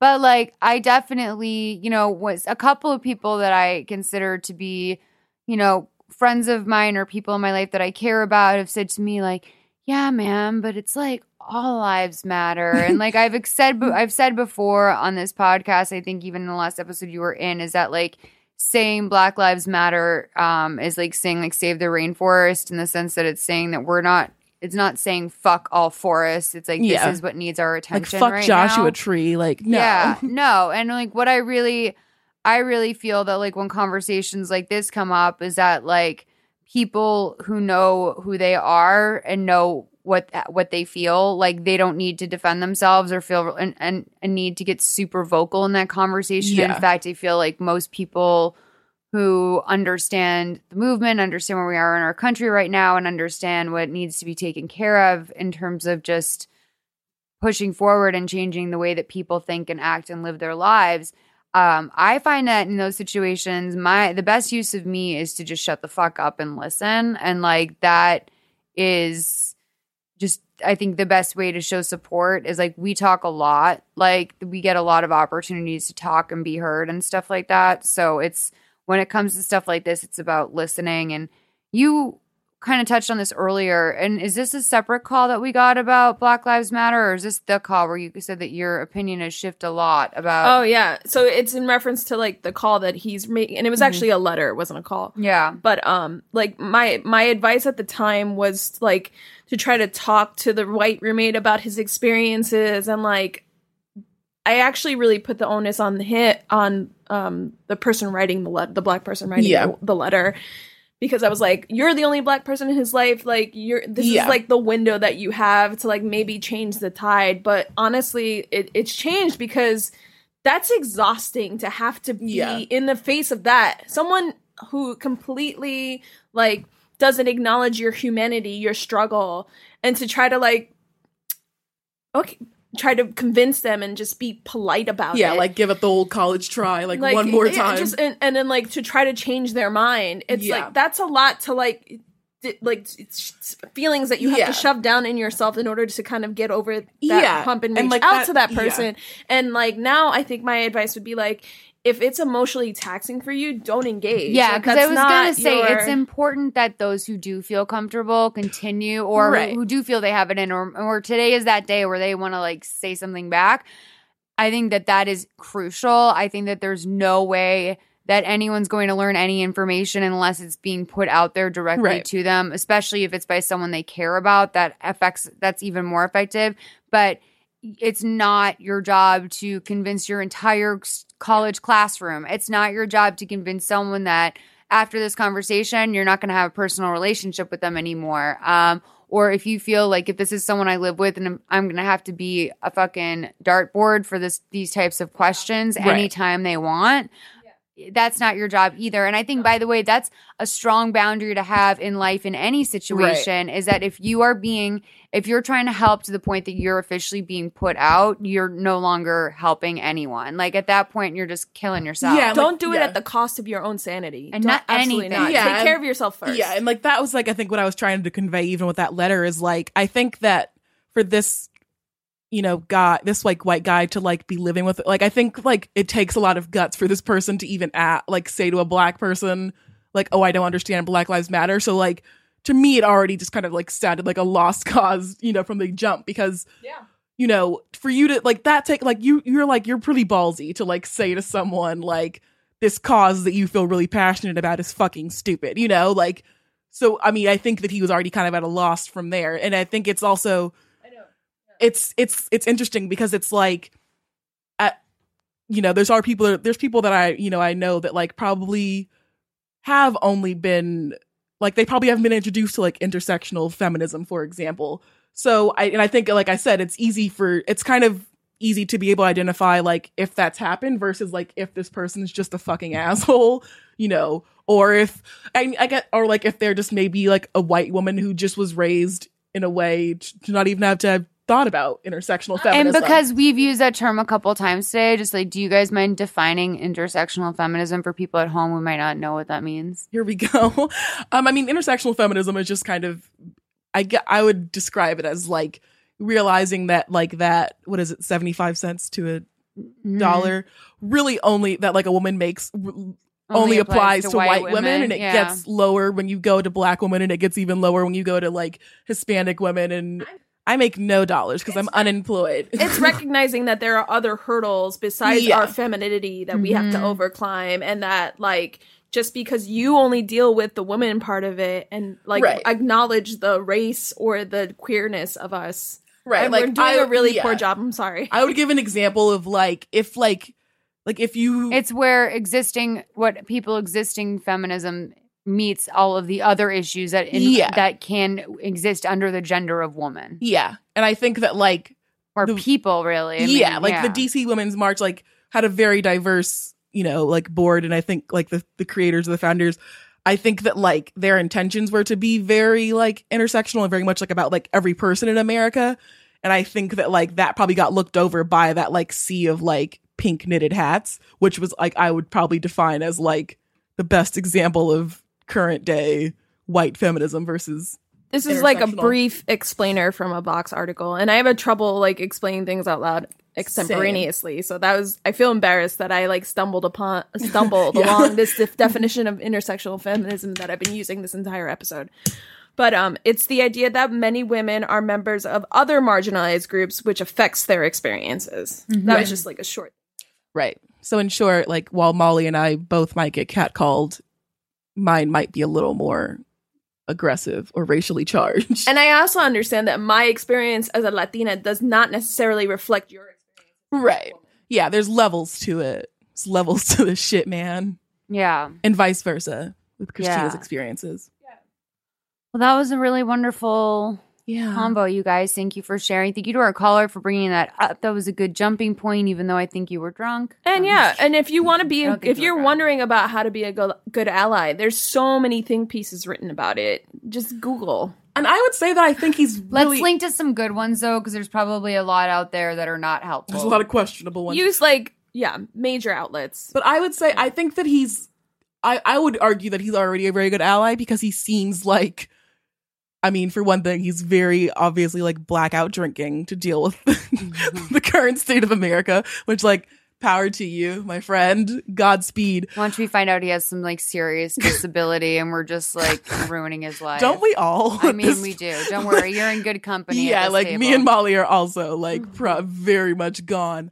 But I think that you're doing a good job. I don't know what your journey is, but I would advise just, keep talking to your friends of color and like Molly said, listening to them, and if you... And keep talking to your white friends too and try to get them to understand, the work is as much your responsibility as it is our responsibility to raise awareness of our struggle. Right. And, I also want to say that, we're really spoiled out here because I, find that even on, my worst dates or worst, friend hangs where I haven't seen someone for a while, the person is at least aware of the terminology, maybe not the importance of it or what it necessarily fully means, but it's at least somewhere on their radar and they have a sketch of the idea, whether it be perfect or imperfect or whatever. I think what's really important is also speaking back to our families because I have a lot of conversations with people out here who are like, yeah, man, I've had 3 people this week tell me yeah, man, I totally am with the cause. I'm totally here for, everything. I want to overturn Trump. We need equality in this country, blah, blah, blah. But my family though, back home, it's just so bad. And I saw a headline this week that said millennials willing to risk family relationships in order to share their political opinions. And it was almost can you believe that millennials are willing to withdraw themselves from their family? And I have to say, yes, I can't believe that. Yeah. And I think that's what should be happening. And I, caused a little bit of a snag in some things in my family because I outed one of my uncles who was running a very conservative fake news Twitter on my feed. Yes. And I just was I'm sorry. I'm just really grossed out by this. And I just, and I think that we all have that quote unquote racist grandma analogy that we go to, which is you're not going to change your racist grandma. And is that right? That's true. That's probably true. A lot of the times you're not going to change these people, but what you can do is say what you lose from being this way is me in your life. Yeah. And I'm not going to ask you to see the other side of it. I'm not going to ask you to do something that you've already said you're not going to do. You came in on a no. That's fine. Yeah. What I'm not going to do is subject myself to it or pretend it's okay or stand next to you in a family photo because that to me would be taking a picture with David Duke at this point with some of the shit that you've said.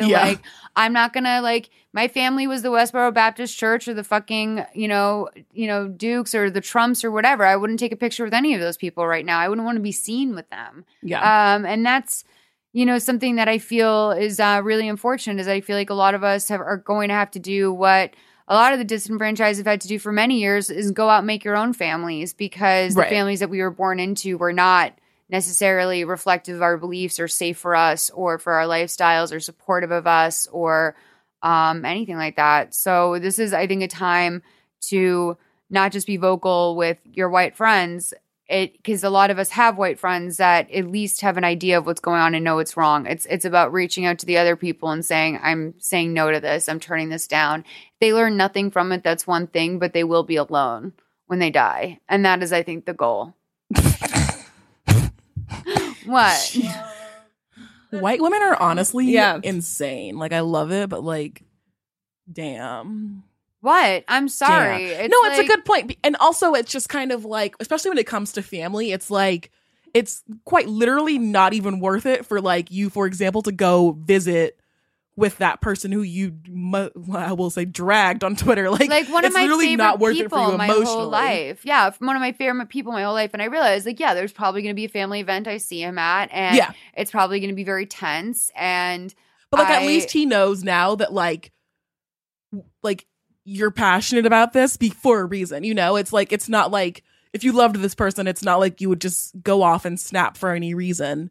So it's like you're out of line. Yeah. At the very least, like, even if he doesn't agree with you, he now knows that he has taken things. I'm not a way safe too space far. for those, that sort of commentary or those sort of remarks or that sort of beliefs. And I'm not even going to like nod in silent agreement just to get through the fucking meal anymore. Yeah. Like, and I think that like that's like a problem that I've seen with a lot of white people is that like it doesn't, I mean, like you like being understanding to like other people's experiences only matters if you're using that to, like you said, bring it to the other attention of other white people or other people that are like disenfranchising others. It doesn't really do with it like anything if you're just like keeping this information to yourself. You're just talking to a wall because, while you're now aware of it, what are you doing with it? Yeah.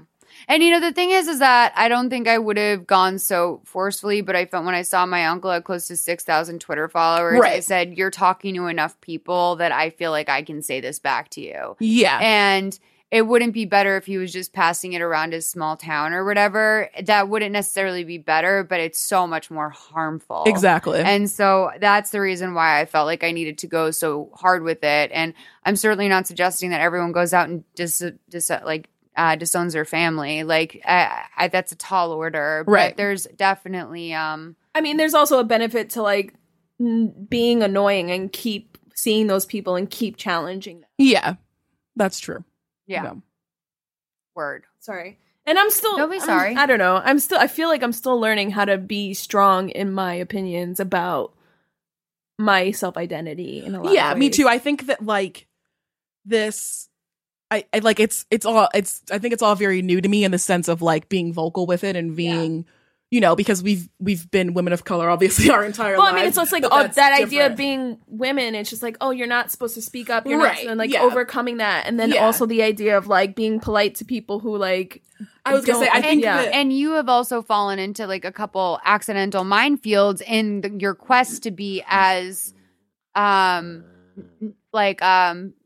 to share your knowledge with people as possible. And I think that is one of the also scary things is that even when you're talking and trying to say something that is like a full round thought that you think is important, there's always going to be someone who said that like, yeah, but the way that you said that is problematic because really the issue is this. And that is where I ask that we all start to like have a little bit of, if we can, a firm yet softer dialogue at the same time, if that's any way. Because like if Christina or if I or if you or if anyone is doing their best to try and put out there a good message, especially when we're living in a world where there's so much new language being used, there's theories are being modified and updated every single day.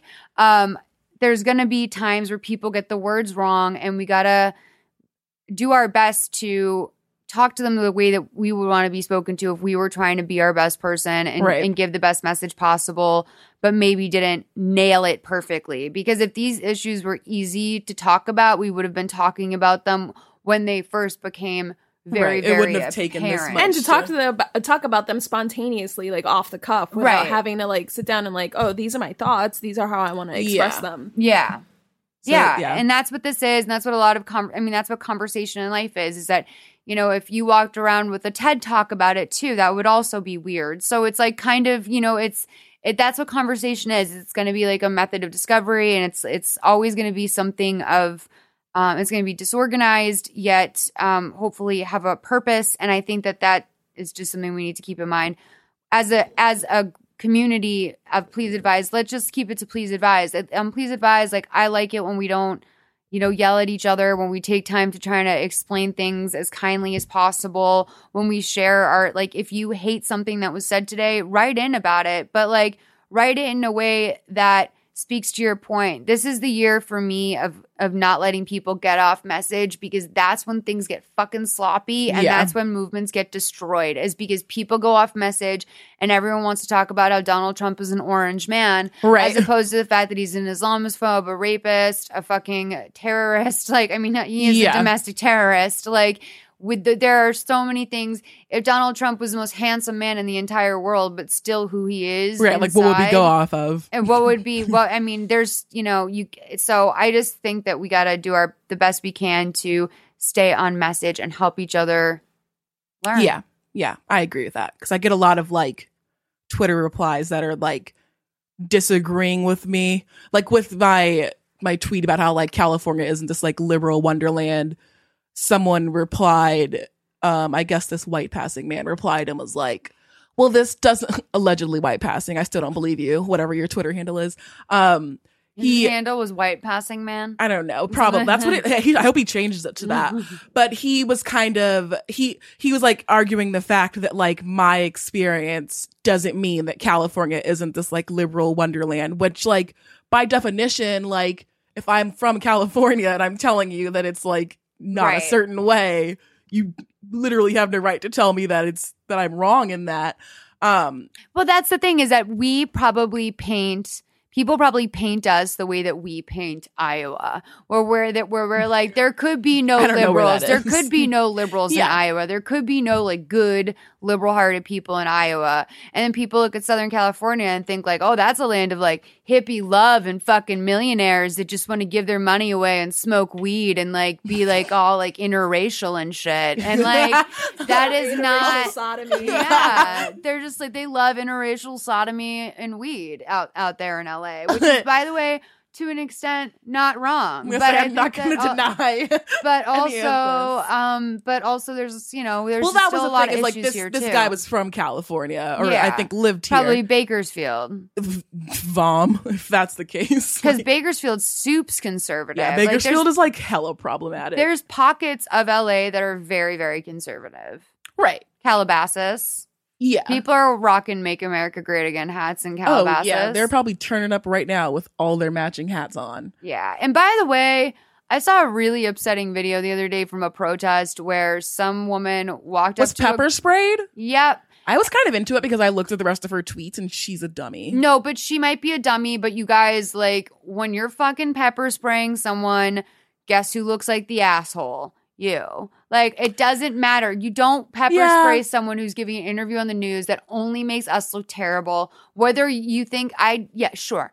Do we all want this woman to be pepper sprayed? Yes. Molly's saying just don't pepper spray them when there's any cameras around. Don't pepper spray when the cameras are around. And also, in general, violence is not the best way to get your point across. And I think that we know that.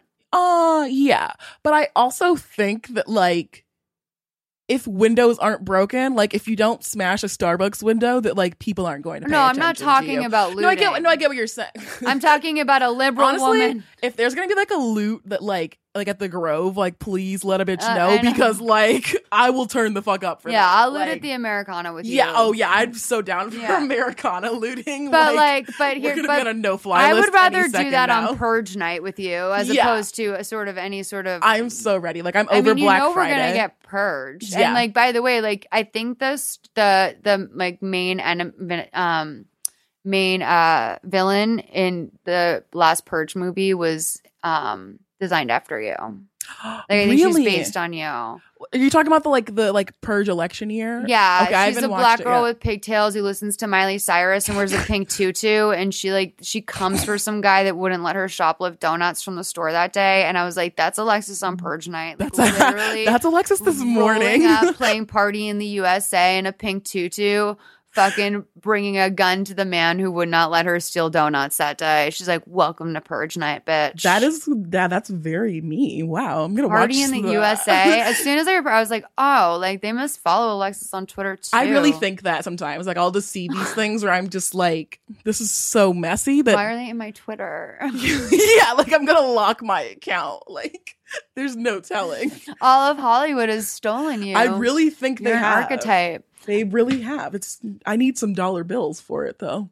Okay, kids, thank you so much for listening to this week's episode of Please Advise. You guys, always, we need your calls, 323-450-7408. Remember, 323-450-7408. We can't do our show unless you call. That's how the show works. Yeah. We're also on Facebook, Twitter, Instagram, all that stuff. But Alexis, where can people find you? You can find me on Twitter at Sassy Black Diva, unless you're problematic.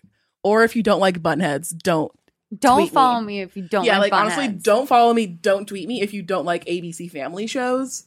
How do you feel about the Fosters? I love the Fosters. I think I might get into that The tonight. Fosters is my favorite show about an interracial lesbian couple with foster children. Should I eat a weed gummy and watch the Fosters tonight? Yes, like it's so good. It's produced by Jennifer Lopez. Ooh. I mean, she like All Lives Matters once, so She did. Yeah, I know. I'm so and sorry, also ladies. she thinks Drake loves her. I know. Like, but and she has also such good baby hair. Hashtag not all Lopez's. Not all Lopez's. But why does Drake go out? Why did Drake go out with that adult film actress? And like who? They were like this. He I honestly hate Drake so much that like I he went out with some woman in London who was like, they were like, Drake was seen with adult film actors. Like, J-Lo's not going to like it when she hears about this. And I'm like, it's on the Daily Mail. I'm pretty sure she's heard about it. Additionally, pretty sure their relationship is fake. Thirdly, like, why are you referring to her as like the adult film stunner? I'm like, she's okay. Like, I don't even know like how Drake found her. It seems like she's done like 12 porns. I just hate Drake so much. Like, I want to fist fight Drake. You do? I'm not really sure. I want to fist fight him. You don't want good things for him. No. I worked at a Drake CD signing at the Crenshaw Mall once.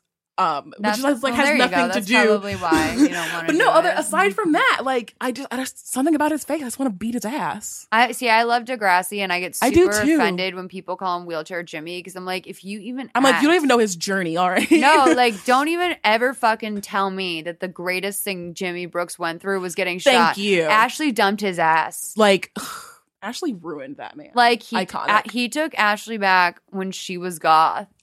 Goth Ashley, dude, goth Ashley was very. Sad. She was getting shit done though. Sadly. As sad as she was. Sadly. All right, you guys, love you. Have a great week. Bye. Bye.